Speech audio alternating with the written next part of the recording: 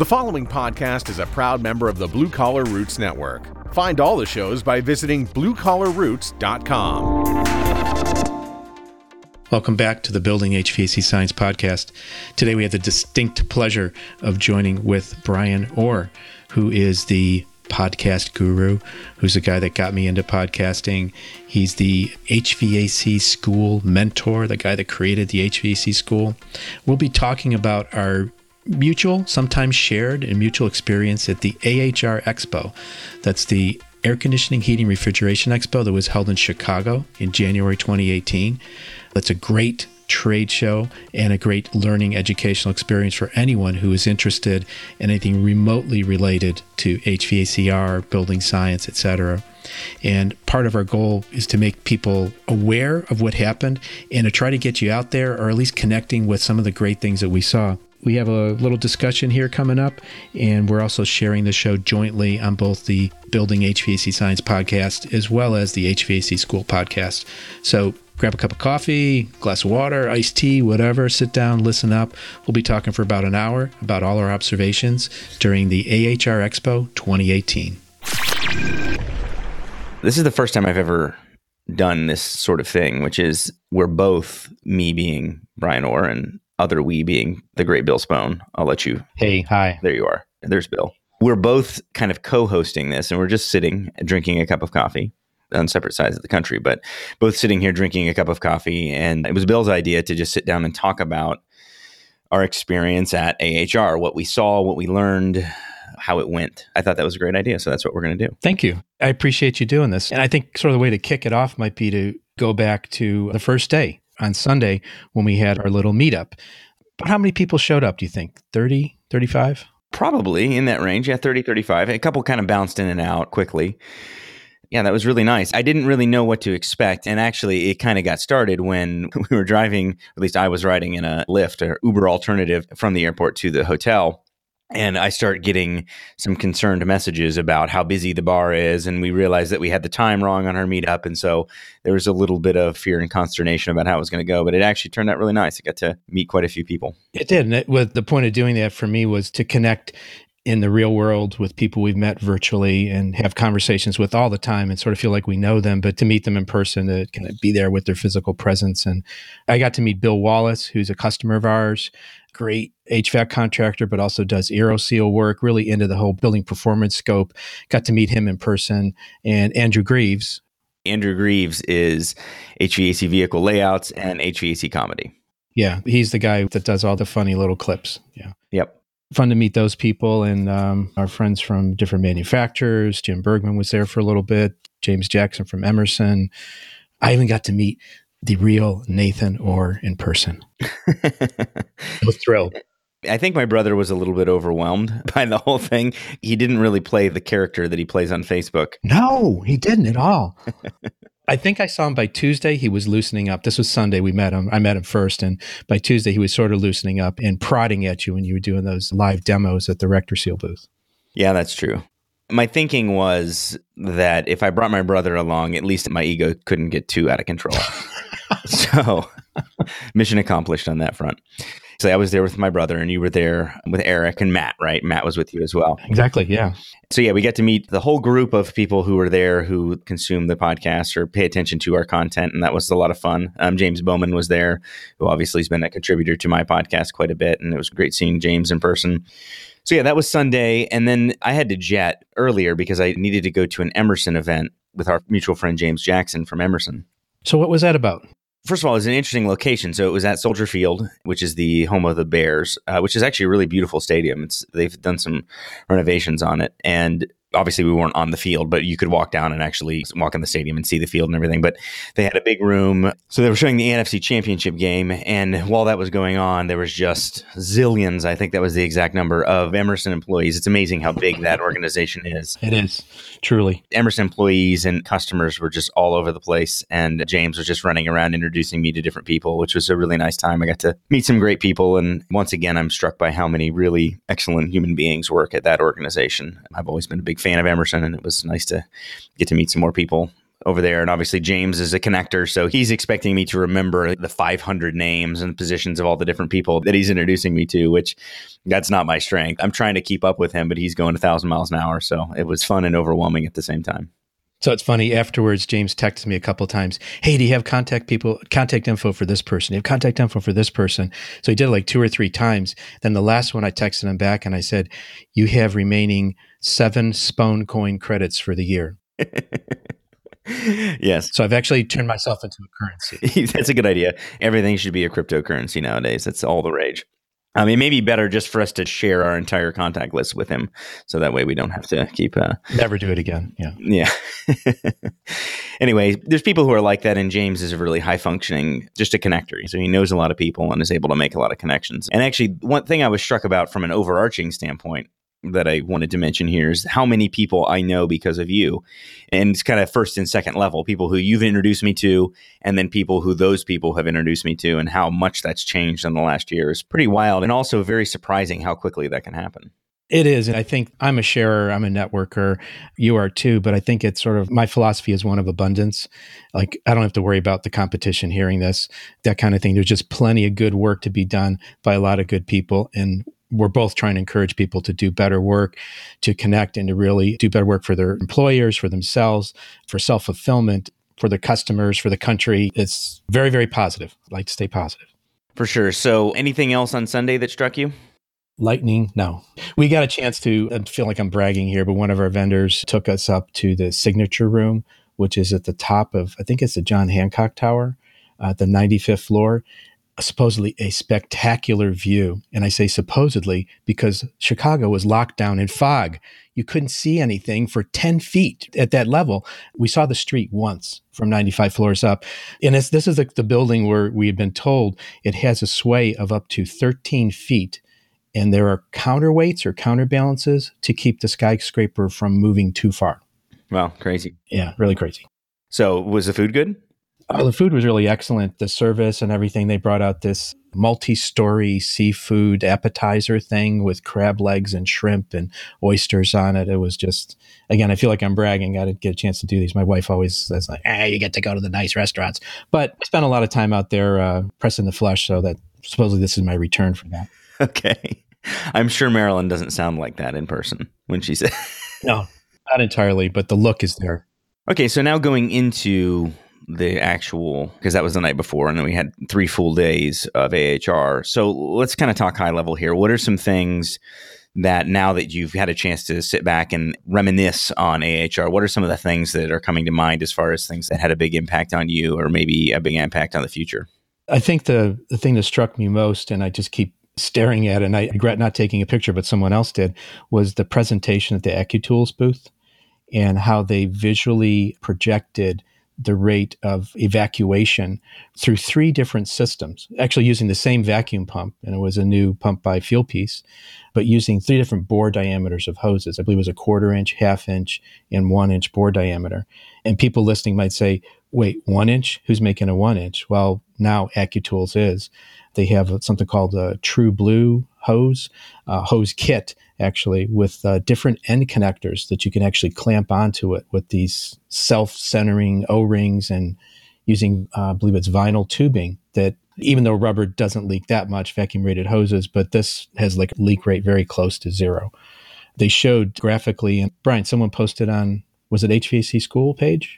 Glenn Harrison? Yeah, Glenn posted on a couple different groups, everything about this kit, and it is incredible. What's interesting about it is it also represents a completely different type of system where you have different end types. So you can go all the way down to a 1/4 inch end type with a 90. You can use the full diameter end type. There's just all sorts of different connectors. So that way you can connect to the type of pump that you have, because sometimes you're limited to what you've got, what type of connectors you've got. And obviously on the equipment side, generally going to be limited to a 1/4 inch connector. And so you can actually change the ends out, and you can connect the hoses end to end in order to use 3 foot or 6 foot, which is really smart. And it's more than just the traditional connections that you would just thread 2 on that potentially could leak. These are super industrial feeling connectors. They actually wrap around and have a butterfly style clamp on them. And they're really just very high quality product. And for those of you who don't know, because I want to mention this real quick, AccuTools is the company that makes BlueVac. So I think a lot of you are familiar with BlueVac, but AccuTools is kind of the mother company. And it's amazing the things that they're coming out with. And it has a lot to do with Dennis Cardinal, I think is how his name is pronounced. He's the founder of that company, but then he's working closely with Jim Bergman, which is sort of an all-star team developing these products. And it was a very, very convincing presentation, probably one of the most convincing presentations that I've seen as it relates to vacuum. The thing is, it actually wasn't a presentation. It was just the equipment was sitting there. And the other thing was remarkable was the quietness of those 3 vacuum pumps running at the booth. You could have a conversation standing over them. Did you notice that? Yeah, I did. I kind of played around a little bit with the Fieldpiece vacuum pump at their booth and then also at the AccuTools booth. And I'm really impressed by it. I think it's a very, very nice tool from a lot of different reasons, but it's a lot of the small things. You know, you can change the oil while it's running. On the fly, yeah. Yeah. And also the disposal is really nice on it. So you can dispose of the oil easily. You can actually pull the canister out and dispose of it easily, which is a challenge for most people with a vacuum pump, having to kind of tip it in order to dispose of the oil. You don't have to there's no tipping required with this. And then also just small things like the number of ports and where they're positioned on the pump is perfect. So you can set your pump right next to the unit and they're kind of on the side at a 45 instead of coming off the top. Because those of us who do it day in and day out know what a pain it is. A lot of times the larger diameter ports come off the top. And so then you have to loop around and over. And then with typical 1/2-inch rubber hoses, that can be very difficult. You're fighting. Yeah, you're fighting it. Whereas with these vinyl hoses also, the diameter, it's easier to bend them without kinking them, which is also pretty incredible given the diameter of the hoses. There's just a lot of really good things about it. You could coil the 3-foot hose. I think it was like the size of a dinner plate. It was easy to coil with 2 hands. Just right. It was very, very compact. But that was very interesting. Also, the other thing was the innovation is that all the BlueVac gauges are going to Bluetooth. So they'll be able to talk to the BlueVac app and to MeasureQuick. So you'll be able to see, and I just read that they're working on multiple gauges to be able to relay into MeasureQuick and the BlueVac app. I heard that's coming too. Which makes sense for a couple different reasons. I mean, in some cases, you may want to confirm one gauge against another. And with these setups, you can actually look at what your pressure is at the pump versus what it is at the equipment. That has some value in it. It's nice if you have a question about, well, is my gauge working properly? Now you can actually graph them next to each other. And then the even more obvious application is if you're working on a site where you're doing multiple vacuums at once, you can pair them all at one time and watch them all simultaneously. Monitor the whole situation. Correct, which is pretty awesome. And Dennis pointed out to me, he said the work is getting done at the tank side of it. And then they had a BlueVac on the tank and a BlueVac on the pump to show you the difference between the two. And with the 1-inch hose, the difference was like 15 microns from like 42 to 67, maybe 25 microns. Whereas you got to the tinier bore hoses and the difference escalated to like 1,000. Which is what we always talk about. And this kind of gets back to application. I always like to mix in application in these conversations, which is why you can't take a regular setup and connect your micron gauge at the pump and have any real idea of how it's functioning in the system. And that's what techs see all the time. They'll connect their micron gauge at the pump, they'll valve it off, and all of a sudden they'll see it jump way up and they wonder what's happening. They think they have a leak. Well, no, not necessarily. It's just that you have such a great pressure drop in between where that hose is connected at the equipment before it gets to the pump, that of course it's going to jump up because it equalizes as soon as you isolate it. And that's the challenge there. For those of you out in the field, you know how many of us for years were connecting our micron gauges at the pump. And I think that was a big factor of why so many techs felt like these stupid micron gauges don't work. It's because we were putting them in the wrong place. Yeah, just a really good in-person demonstration there that they did. They also showed a new Bluetooth connected combustion analyzer. Did you get a chance to look at that one? I didn't. I looked at the specs of it later, and it looks really great, but I didn't see it there. And they're calling that Blue Flame, I believe, which is nice, keeping the blue consistent. This is kind of a nitpicky thing with me, but I was talking with Neil Comparetto about this, and Neil is one of my favorite dudes in HVAC. Both of us feel the same, that I like branding that feels pro and not kitschy or silly. Everybody knows, if you listen to the end of my podcast, I tell dad jokes. I'm not afraid of being silly, but when it comes down to a product or a brand, I would rather it be clean and clear and professional feeling. I'm not going to name any names, but when you walk around AHR, there's a lot of brands that just kind of feel goofy with the way that they promote their stuff. The brands feel like they're trying to be macho or something. And I like the way that BlueVac brands, it feels very professional grade, and they keep it simple. They keep it clean. They focus on the fundamentals. And again, the sense that I always get is if you're focusing so much on the sizzle, then maybe you're not focusing on the steak. maybe don't have any. Right, exactly. So you're working on the fancy magic tricks, where AccuTools and BlueVac have consistently focused on the fundamentals, the engineering of the products. And anyone who's used a BlueVac micron gauge knows how good it is. I think even the science, I would say that they really understand the science. And I'm not going to go into it and keep gushing over Dennis. And also he has a partner, Cornell Opris, who's really the logistics guy behind Dennis's sort of engineering and technical brilliance. But Dennis gave me kind of his background. It's a very interesting story of where he's the arc of his career. Very interesting guy. Cool. Yeah. So anything else that jumped out at you that you're hanging on to leaving the show? One other was the Bacharach introduced a new combustion and emissions analyzer called the PCA 400. And I think PCA stands for Portable Combustion Analyzer. And this one is a 4-gas unit. It's really suitable for commercial and industrial situations, for doing things like gas engines. These are the kind of engines that do compression of natural gas, to do spot checking and tuning those engines for the oil and gas market. So this is sort of a growth from the Fire-Rite Pluses and the Intex that we're familiar with on the HVAC side, but they moved into the commercial and industrial boiler phase. What they've done here is they've gone back to the roots and they followed the science. When you analyze gases like nitric oxide and sulfur dioxide, these are sticky gases. And so they understand that very well. So they actually have hoses that are made of Viton, which is a trademark material that will not absorb these gases. And in addition to that, you get a lot of 100% humidity basically coming from a combustion outlet, from a stack. The water can also absorb the gases. So if you're trying to read these sticky gases, you may absorb them in your system before they ever reach the sensors in the handheld unit. They've made this modular, really nifty modular chiller, which actually snaps onto the bottom of their probe and it knocks out the water, so that they remove the water from the sample gas. You're not affected. I'm getting real deep into the weeds here, but it's important to do these kind of things correctly. I should just summarize with that. They follow the science, they follow the engineering, and then sort of execute it beautifully so that you can get your work done correctly and efficiently.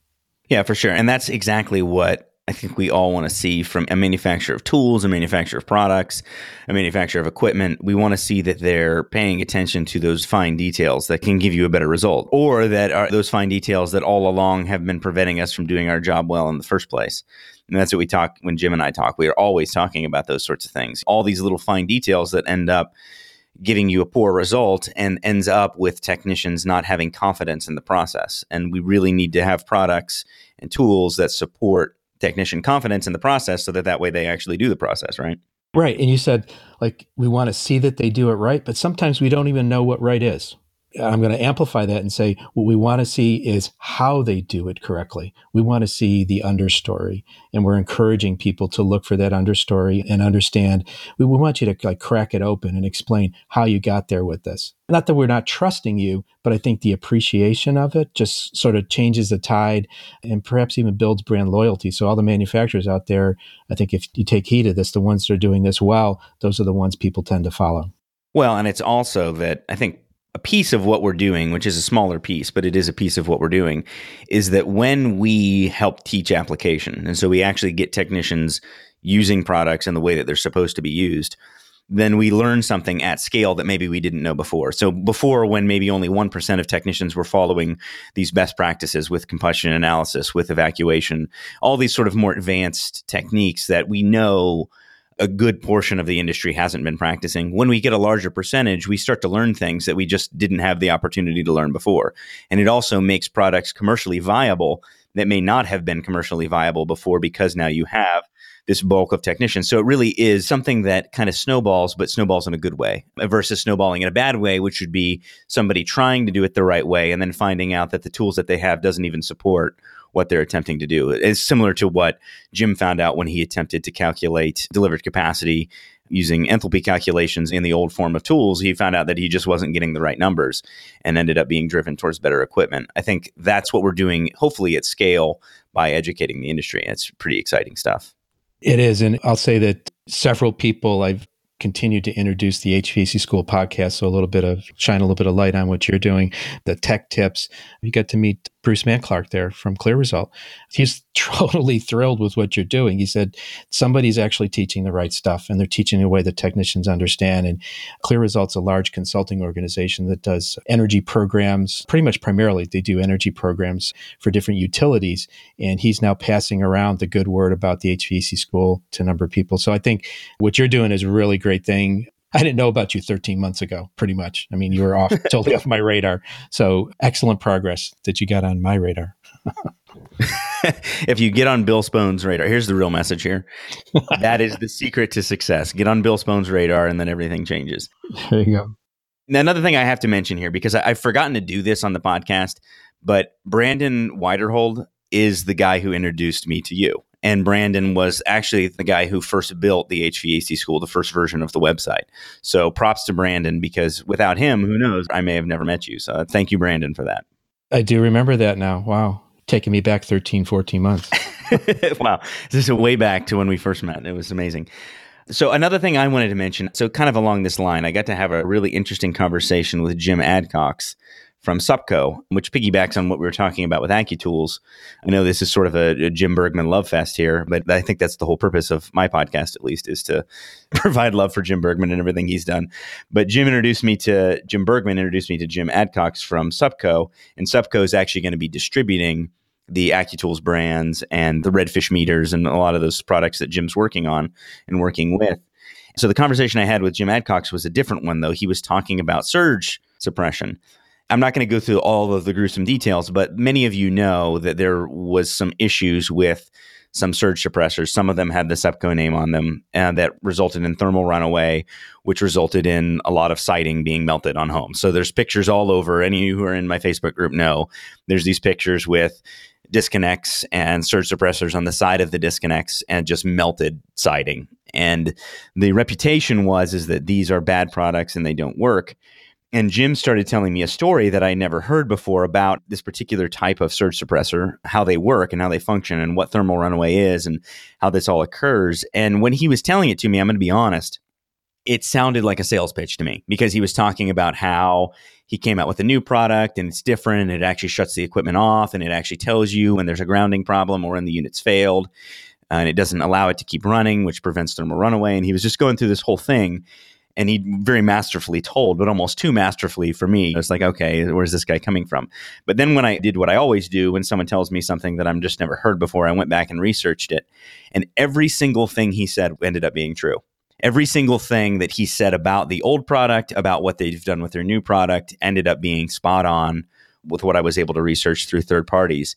It was really refreshing to have that happen. For those of you who are familiar with PCOs in the indoor air quality space and all of the different talk that goes about that and all of the conflicting things that people say about that space and how confusing it is, I've done countless hours of research on that, and I still don't know exactly how I stand on all the different aspects of that technology.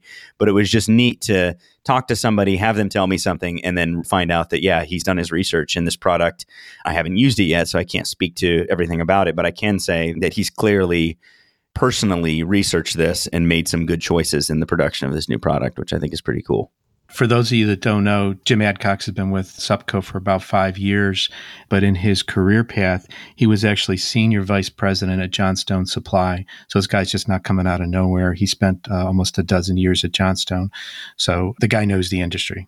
Yeah, exactly. And just the way he was talking about product and things, as I was listening to him, I was just like, either this guy is the world's best salesman, or he really knows his stuff. And having gone back and researched a topic that I knew very little about, I believe that he really knows his stuff. So I hope to get him on the podcast to kind of tell that story about surge suppression, because it was a really compelling story. But that was an enjoyable conversation. It's enjoyable to see people and talk to people who have done their research. And yeah, they may be able to sell, but it's more than that. There's some substance behind it. And often it's those who have the most substance that are able to actually influence their brands for good. And I'm excited to see what Jim's doing over at Supco. Absolutely.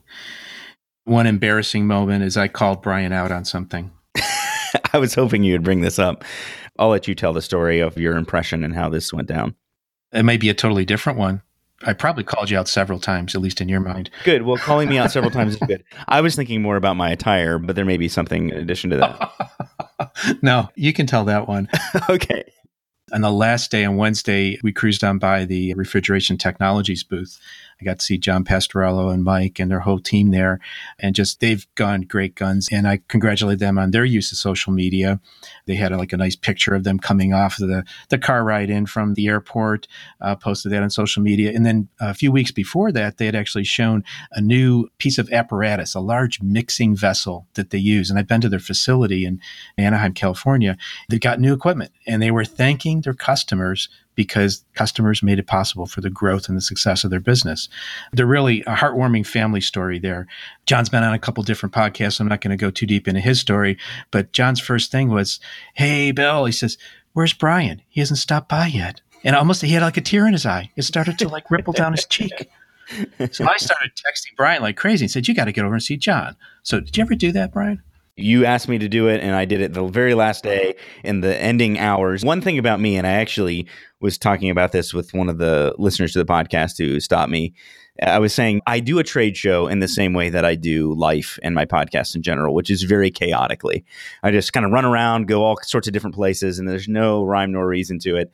And I was telling him, I bet when Bill goes through the trade show floor, he probably calculates the optimum trajectory and angle, make sure that he covers every square inch of the floor. And so I actually hadn't been past John's booth yet until I got your message. And so I ran over there. And I've talked to John in the past. He's a really nice guy. We ended up having a pretty interesting conversation. He challenged me on a few things. John is a very opinionated guy and a really smart guy. So it was good. It was productive. And he said that he reads the tech tips, which is pretty cool. So hopefully he hears this. And thank you, John, for everything that you shared with me and my brother.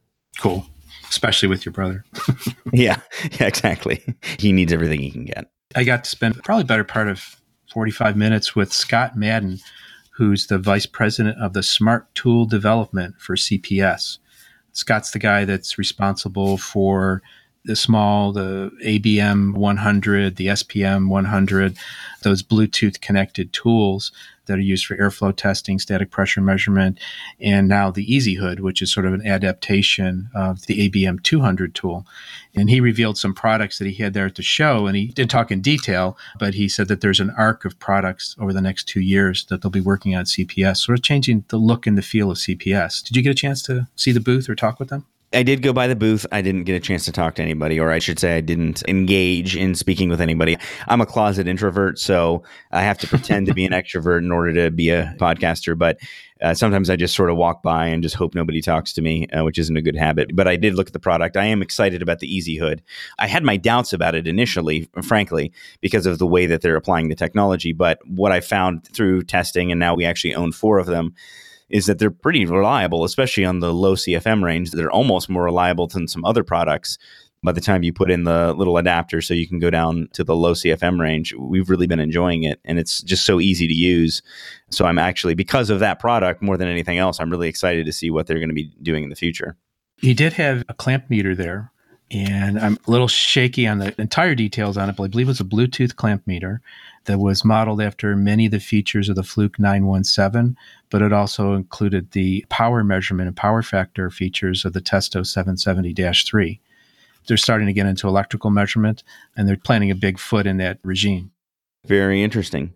Did you go to any of the seminars or any of the presentations during the show? No, we had too many places to visit. I think I had 70 people on my list, and I visited like 40. Oh, wow. And I think that's where a lot of people are, because I went to a presentation with Eugene Silberstein from ESCO, who's kind of one of my education heroes. He's a really smart guy. He's written a couple great books, and he also contributes to the latest versions of the Refrigeration and Air Conditioning Technology Manual, which is kind of the book that I learned the trade from. And so he did one called Pressure Enthalpy Without Tears, and it was just surprising how few people were there. It was interesting because most of the people in that room were educators. Gary Rieker was there, and some other educators who I recognized were in the audience. And it's interesting how that happens sometimes, where there can be almost this echo chamber. And Eugene sort of called that out. The people in this room right now aren't the ones who need to be hearing this. It's those who aren't. I don't want to say that it's sad, because I don't think it just is what it is, but it is a challenge. The deeper pieces of this trade are difficult to get people to engage with. And we see the same thing. I mean, I had Carter Stanfield on my podcast talking about pressure enthalpy, and he's a really bright educator. And it was one of the lower downloaded podcasts that we have on a very, very important topic. But because it's the phrase pressure enthalpy, a lot of people get overwhelmed by that and maybe don't engage with it. So that was just a general observation that I had, but very nice presentation by Eugene. Yeah. One of the phrases I've been slinging around a lot lately is a quote that I've adapted from Albert Einstein, one of my heroes. What's good is not always popular, and what is popular is not always good. That's something to ponder about. And that's where, going back to your lowest downloaded podcast, very few people in the room speaking, preaching to the choir. The educators already know it, want to see and want to learn even more from Eugene at that time. So I guess we're encouraging people. There's a lot of great resources out there now that are easily available, and you just have to commit the time and have the willpower to commit the time to learning from these great resources. Yeah, and I think part of it is that the title of that, I'm not criticizing the title at all, because that is what the presentation was, but the title of that doesn't feel applicable, I think, to most people in the field. And so that's what I came away from in sitting in there and seeing that is like, for me, I probably can't attract technicians by talking about pressure enthalpy, but I probably can attract technicians a little bit more by talking about how to diagnose a compressor. And how to diagnose a compressor is compression ratios, and in compression ratios is an understanding of pressure enthalpy. So I think maybe that's more it. And you've talked about this for years, is the idea of speaking about the application and then backing into the science as opposed to starting with the science first. Because pressure enthalpy sounds like something you will never use, and most technicians are more practical and they don't want to spend 2 hours of their day learning something they may never use, which makes sense. And when you back them into the science of it, no one's ever said, "Darn you, Bill Spohn." You wasted all my time with all this darn science. You and your sciencey ways, Bill. Yeah, sciencey. Yeah. All right. What else? Anything else that jumped out at you? CPS also has a new IAQ meter. And this is on the order of it looks sort of like an Apple Home Pod. It's a little unit, maybe a little bit larger diameter than a coffee cup and not quite as tall. And it has a number of IAQ sensors in it. I'm not going to get into the extreme detail on it. I want to see one. I want to get one. I want to play with that.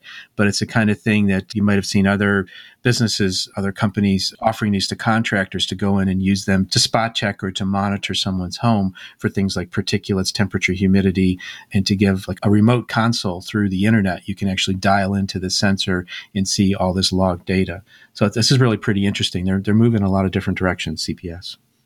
I'm also excited to see what Testo does with their new 440. Obviously, they have a lot of options that connect to it. For those of you who haven't seen it, I did a video on the 440 IAQ. And a couple things, I didn't realize that the price point was so competitive. It's a very competitive price point, and I won't go into exactly what it is, but just look it up on TrueTechTools.com once they get it all up. Yeah, we don't have details on that yet, but soon we will.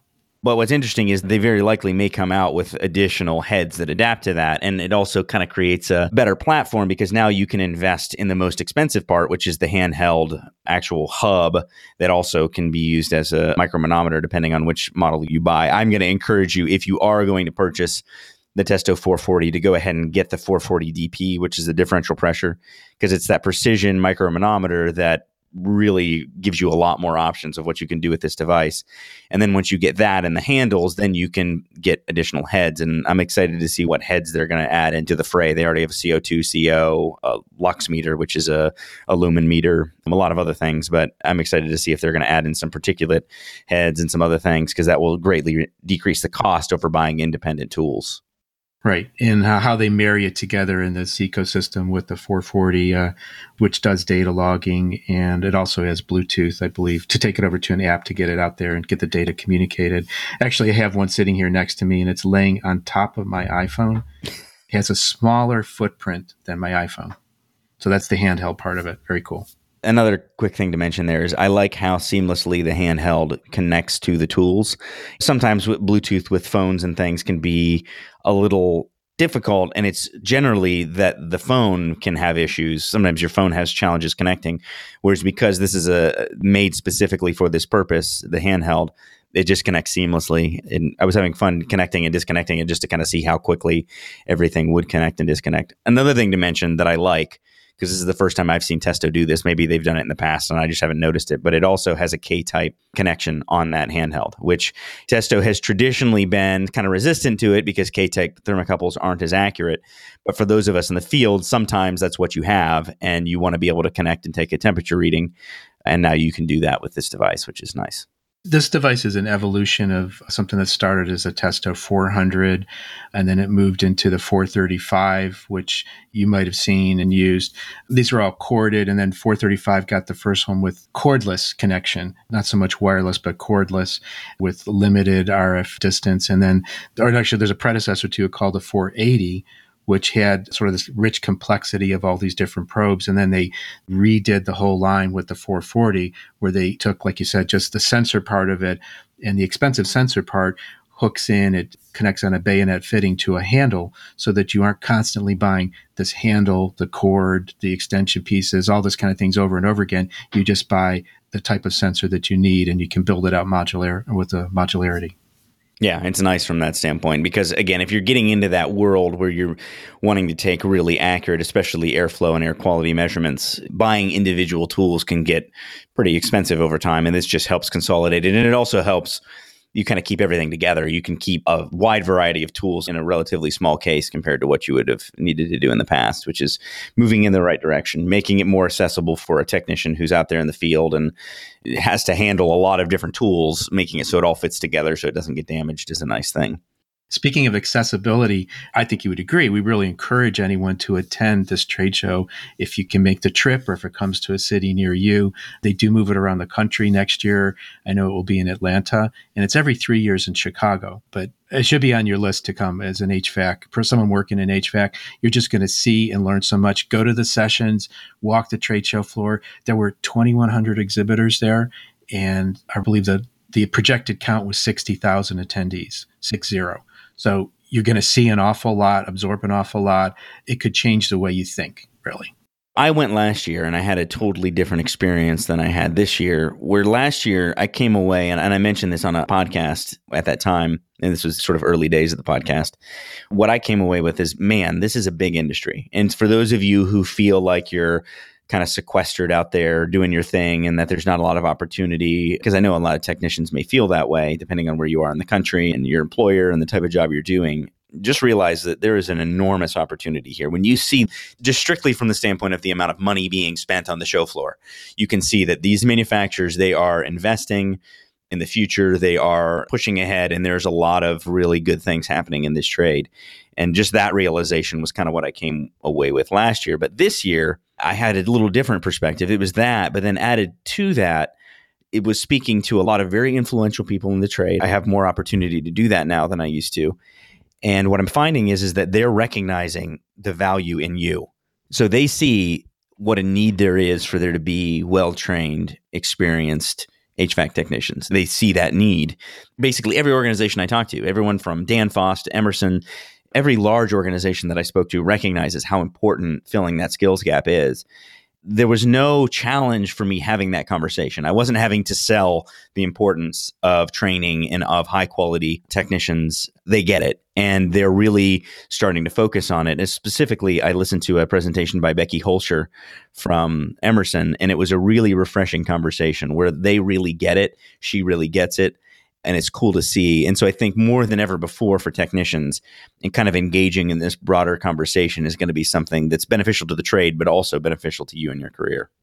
I think sometimes technicians may perhaps feel threatened by the fact that the manufacturers are dumbing down the equipment or including more diagnostics or removing them from the equation. I don't think that's it at all. I think the manufacturers are trying to accommodate the fact that they're not entirely seeing everyone, all the technicians coming forward who do know their skills, do know their trade very well. So it's important to engage. And there's a lot of different platforms to engage. And I would encourage that too. Yeah, if anything, there's more opportunity than there's ever been. It's not a dumbing down. And again, it's a challenge to those of you who are out there turning a screwdriver every day to recognize that, yeah, if all you're doing is changing parts, your career is going to still continue to increase. Everybody's career is going to increase in this trade because of the skills gap. But those who are going to have the greatest opportunities are those of you who do never stop learning. That can be specialization in specific elements of the industry, becoming a real expert in a niche, or it can be broader, knowing a lot about the industry as a whole. And AHR is a great place to do that. If you don't mind, I want to go through a quick list of things that I think are sort of hot button considerations, though, that I saw at AHR, kind of broad things for those of you out there who may want to kind of know how to stay on the cutting edge of the industry. Is that okay, Bill? It's fine. Yeah. So a couple things that I have listed. other than obviously the skills gap, because that was the conversation I had more than anything else. Building performance is huge. And obviously that's a warm spot in your heart, Bill. And we stood there and listened to Joe Medosh give a presentation at his booth. It was a presentation that he had given, I think, the day before at the IAQA. And he kind of went through it very quickly. And it was really, really well done. And Joe's a super fun guy to listen to because he's so excited and passionate about the industry. And he highlighted so many things that I hadn't even thought of before. And so I think building performance and building performance considerations are going to get larger and larger in our industry, and technicians who have a building performance mindset, even if you're not a building performance expert, if you can apply some building performance thinking into your day-to-day operation, I think you're going to find that you are at a huge advantage versus technicians who don't. Do you have anything to add to that? Yeah, absolutely. So his presentation was for the IQA, which is the Indoor Air Quality Association, which is, I'll call it a sister organization of ASHRAE, or they're attached to each other in terms of their technical conferences. And Joe is actually transitioning from working for Retrotech, which is a blower door duct leakage tester manufacturer, to a company called the Hayward Score.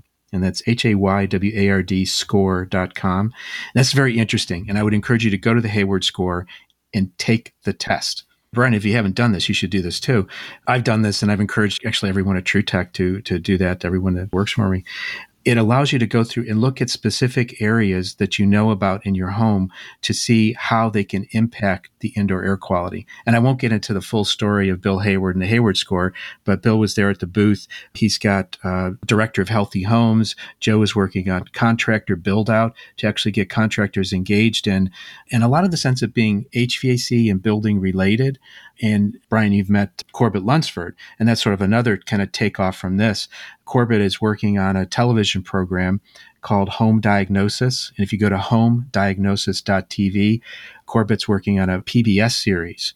And if there's anyone out there who's interested in sponsoring that, you can certainly get in touch with Corbett. And he's got a number of sponsors, including the HVAC School. Congratulations. Thank you for joining that charge there. And TruTech Tools. So we got to mention that as well. Yes. This whole idea of the built-out environment and the impact of health and comfort in the built-up environment, I think the building performance world is changing. It's reshaping. It's becoming more human. It's becoming more interesting. And again, going back to providing solutions for customers that have issues about comfort. It isn't about making the building performance better. It's making it better for the customer. So we stay client focused. I'm sure you do in your business at Kalos, and I do in my business at TruTech. We try to stay customer centric and then draw that back to what we can do to make the customers' lives, their work, whatever, better. Absolutely. Yeah. And that's just it. Because most technicians, I think they hear building performance, they're like, oh my gosh, this is this whole nother thing. It's another sales pitch. And it's not. It's substance. And what it comes down to is start with, where is the customer challenged? So are they having health issues? Are they having comfort issues? Are they concerned about the environment? And so that drives their decisions about energy efficiency. Those are the three things that I sort of identify as being the primaries. And so if the customer has those concerns and you can help do things to help solve those concerns, then that's a great value. And as an HVAC service provider, you are in a great position to do something about all these things. It's not just a matter of testing, although that's a big piece of it. It's a matter of providing solutions. And once you realize what those solutions are, you may find that it's a lot more fulfilling to really fix a problem than it is to put a Band-Aid on it. I think most of us, again, speaking to my experience in the audience at HVAC School, most of us have thought of IAQ as products that you push to customers in order to make more money. And I know that sounds awful, but technicians, this is how we kind of think of it, UV lights and PCOs and those sorts of things. Not that they're bad products, but we're just so used to using them as a Band-Aid on a problem, where once you learn about building performance, you start to realize that, oh man, we can actually solve some of these problems at the source. We can prevent this nasty air from coming in from the crawl space and up through the wall cavities and from the attic into the indoor airspace. And that alone can solve a lot of problems. Or we can teach our customers how to control volatile organic compounds in their home that can possibly be causing challenges with them. So there's just a lot of different elements of this. And technicians who understand it are going to find that they're able to serve their customers better. And I think for a lot of us, that really is the motivation. Exactly. And you used the word technicians and you didn't preface it with HVAC, because sometimes I think it evolves going outside of the HVAC box, the HVAC world, into other technical disciplines that you know or can easily adapt to. Like the building, like structure, like carpentry, framing, insulation, those kind of things. These are not beyond the scope of anyone who can work in HVAC. I mean, you have to be a jack of all trades. You have to know electrical, you have to know pressures, you have to know dynamics. I mean, it's all these things that you don't appreciate. You understand these underlying science details, and you have to work in the construction and the built environment. So it's not really a far leap to move into a perhaps augment with a different trade or partner with a different trade to be able to provide more complete solutions for people. So another thing, and this is a quick leap sideways, because I think, and I get this a lot from people who work in the commercial segments, they kind of like, okay, this is all homeowner focused, it's home focused. But when it comes to building performance, it's not just home focused, it's also the entire buildings when it comes to commercial buildings. And Joe Medosh was talking a lot about that, how some of these challenges are actually worse in commercial spaces, and in fact, many of them, than they are in residential spaces. That's a broad stroke there, but I wanted to go ahead and jump into something that I heard probably 100 times when I was there, and that is IoT. And we were sitting, and I had heard that before, so I was familiar with that concept, IoT being the Internet of Things, but we were sitting with somebody at a Honeywell event, and he was talking about IoT, and my brother just sort of looks at him in his way that my brother does and says, I keep hearing people say IoT, what is IoT? And I'm like, thank you, Nathan. That's what I like about him, is he's just willing to ask the question, even if he looks silly asking it. And he said, oh yeah, that's the Internet of Things. And the Internet of Things kind of couples in with the building automation side of things, the control side in a lot of cases. But really, it's this idea that machines are communicating with one another, generally speaking, over the internet, but it can even be within a closed system. But you have devices that instead of communicating with humans, they're communicating with each other.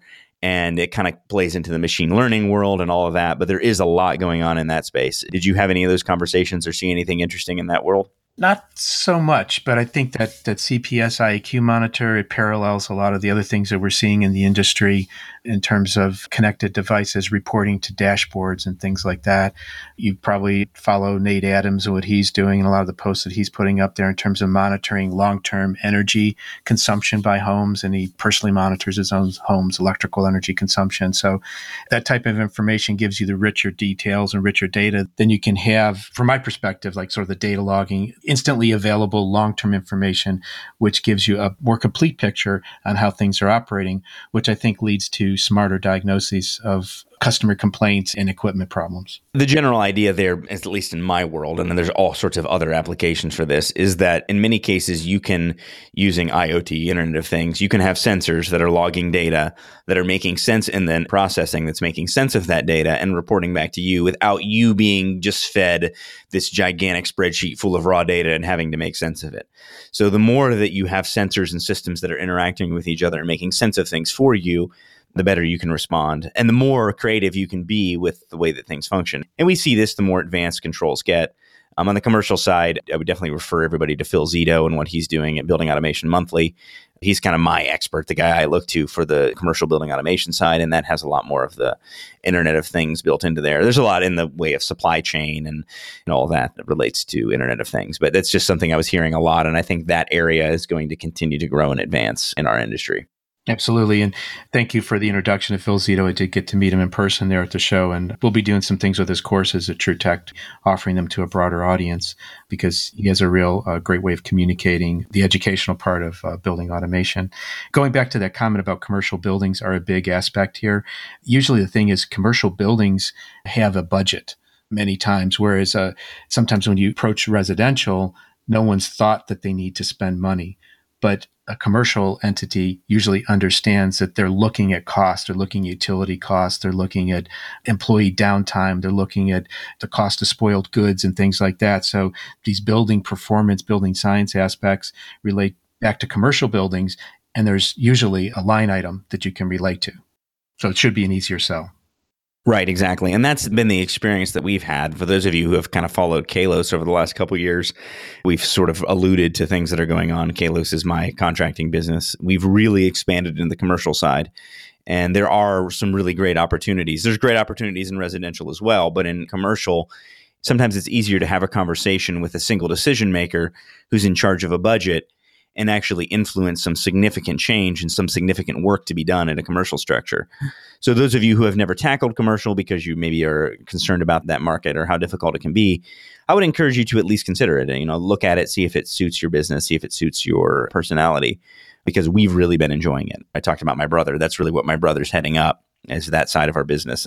And in a short period of time, we've really made a lot of progress. In fact, our customers, some of them very, very large retailers, have been extremely complimentary of the work that we've been able to do in a fairly short period of time, which is nice. And you've grown into that area. It isn't something that you had these attributes already. You've expanded your thinking. You've grown into that area. Yeah. In fact, I can point back to some conversations a couple of years back that led to us making these baby steps that ended up where we are today. And I will tell you, from one standpoint, once you make all of those sacrifices in order to make the changes, there is very good money in that market. So those of you who are looking for something to maybe add to the stable of services that you provide, the larger commercial side of things, there's a lot of opportunities there. And that's true in building performance. That's true in typical traditional HVAC. That's true in refrigeration. That's true in controls and more the building automation side. So there's just a lot of different elements you can go to. But what you do find in the larger side is that you generally are required to specialize a little bit more. It's hard to be a catch-all type of company when you get into the very large stuff because the complexity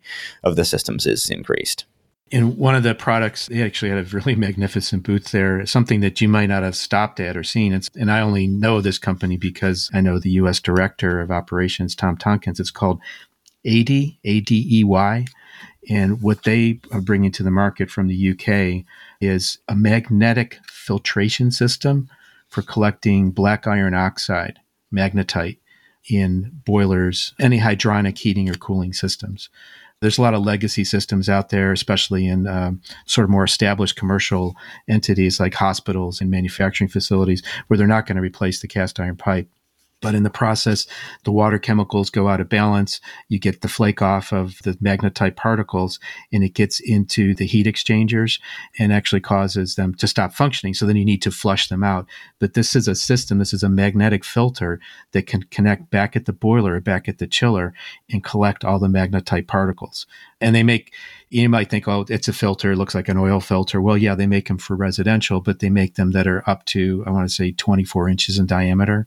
It's just huge systems that can be used with this magnetic system and the chemical treatments. And at first it looks sort of like black magic, and magnetite is black, but it really works. We actually helped the company install their first system in the United States at the Cleveland University Hospital. We went in after 3 weeks of usage, and you should have seen all the black gunk dump out of the system for one of their boilers. So normally, if maybe people out there know more about this than I do, the commercial aspect, but if you have hydronic radiators that are at the far end of the run that are blocked by the magnetite, you're not going to get heat transfer, you're not going to get flow, and you're going to have issues where, and if it's in a facility like a hospital, you'll have to shut down the wing. And sometimes you can't shut off the heating system. You have to do cleaning and maintenance on them while the system's still running. So this is really a very different way of looking at things, a very proactive way of maintaining boilers and chillers. Yeah, really cool. And that's an example. Like I've said this many times, hydronics is not something that I do in my business. But this is where, if you weren't at AHR or you didn't hear this podcast or you're not paying attention to what's going on in the industry, you may be having some of these issues and challenges and not be aware that there are easy solutions, or maybe not easy, but there are at least good solutions to solve these problems. And that makes you a huge value to your customers. If you know these things that are available, instead of just saying, oh gosh, I don't know what to do, you have good solutions. So being connected is a good thing. So say you're even early in your career and you got your hands in it and it's hard for you to break away. Well, at the very least, if you can't make it HR, listen to Bill's podcast and you'll find a lot of really good things about the industry there. And so for those of you who are listening on the HVAC School podcast, this is also playing on Bill's podcast, which is the Building HVAC Science podcast, because Bill is going to tend to talk more about more advanced things that are coming up in the industry, and with some really great influencers in the industry. He's had some really good people on recently.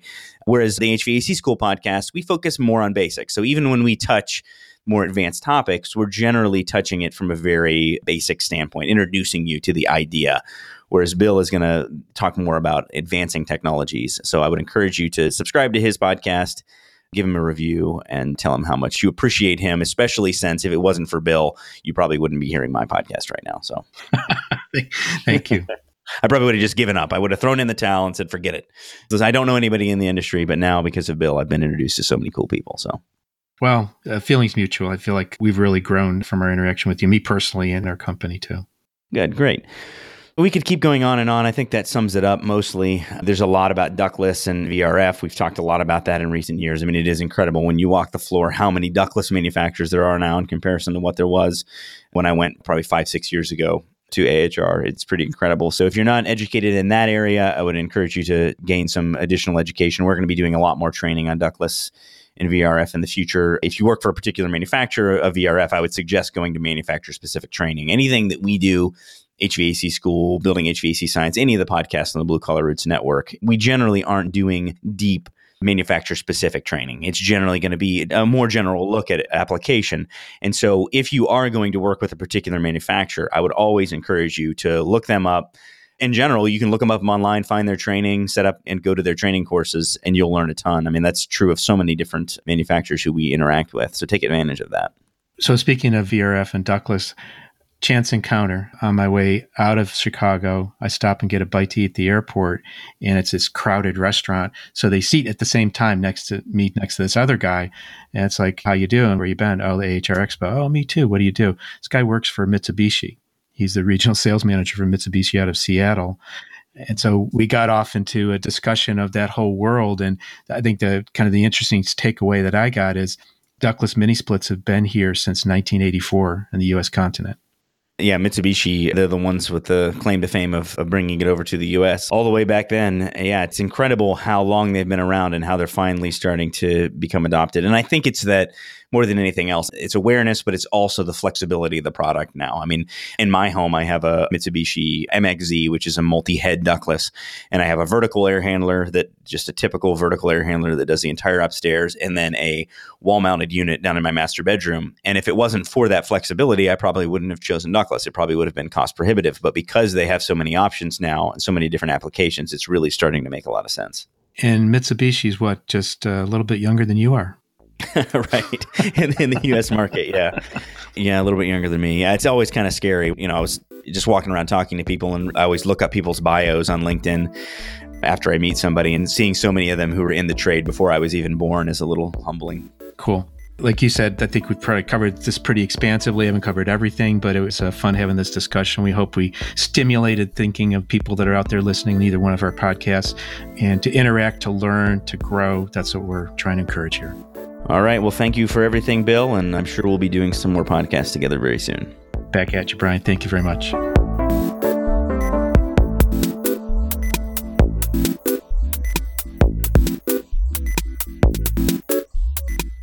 We hope you enjoyed that episode where Brian and I got to cover some of the things that we found interesting at the AHR Expo. We have other trade-oriented podcasts as part of the Blue Collar Roots Network that we're both involved in. You can find those at www.bluecollarroots.com, where we're trying to do our part to help transform and professionalize the trades by filling the skills gap through training and communication. If you haven't subscribed to the podcast, please consider doing so by typing Building HVAC Science into the search bar for Apple, for the podcast app, for Android, Google Play, or for Stitcher. And you can also listen in your browser at bluecollarroots.com/building-HVAC-science. If you want to keep up with other things that we find interesting, take a look at our Facebook page, which you'll find by typing in Building HVAC Science Podcast or Building HVAC Science into the Facebook app. 2 closing thoughts. If you're in the market for some of the tools or test instruments mentioned in our podcast, take a look at TruTechTools.com. That's the company that I own. You can use the code HVACBS for a nice discount. Also, if you're interested in advertising on the Building HVAC Science podcast, just drop me an email at bill_spone@bluecollarroots.com, and we can set you up in order to reach some of the people that we reach on a regular basis. And as I typically do, we'll close with a thought or a quote. And this is one I've adapted from something that Albert Einstein had said. What is correct is not always popular, and what is popular is not always correct. Take away that thought, and we hope you have a great rest of your day, and you tune in again to more episodes of the Building HVAC Science podcast.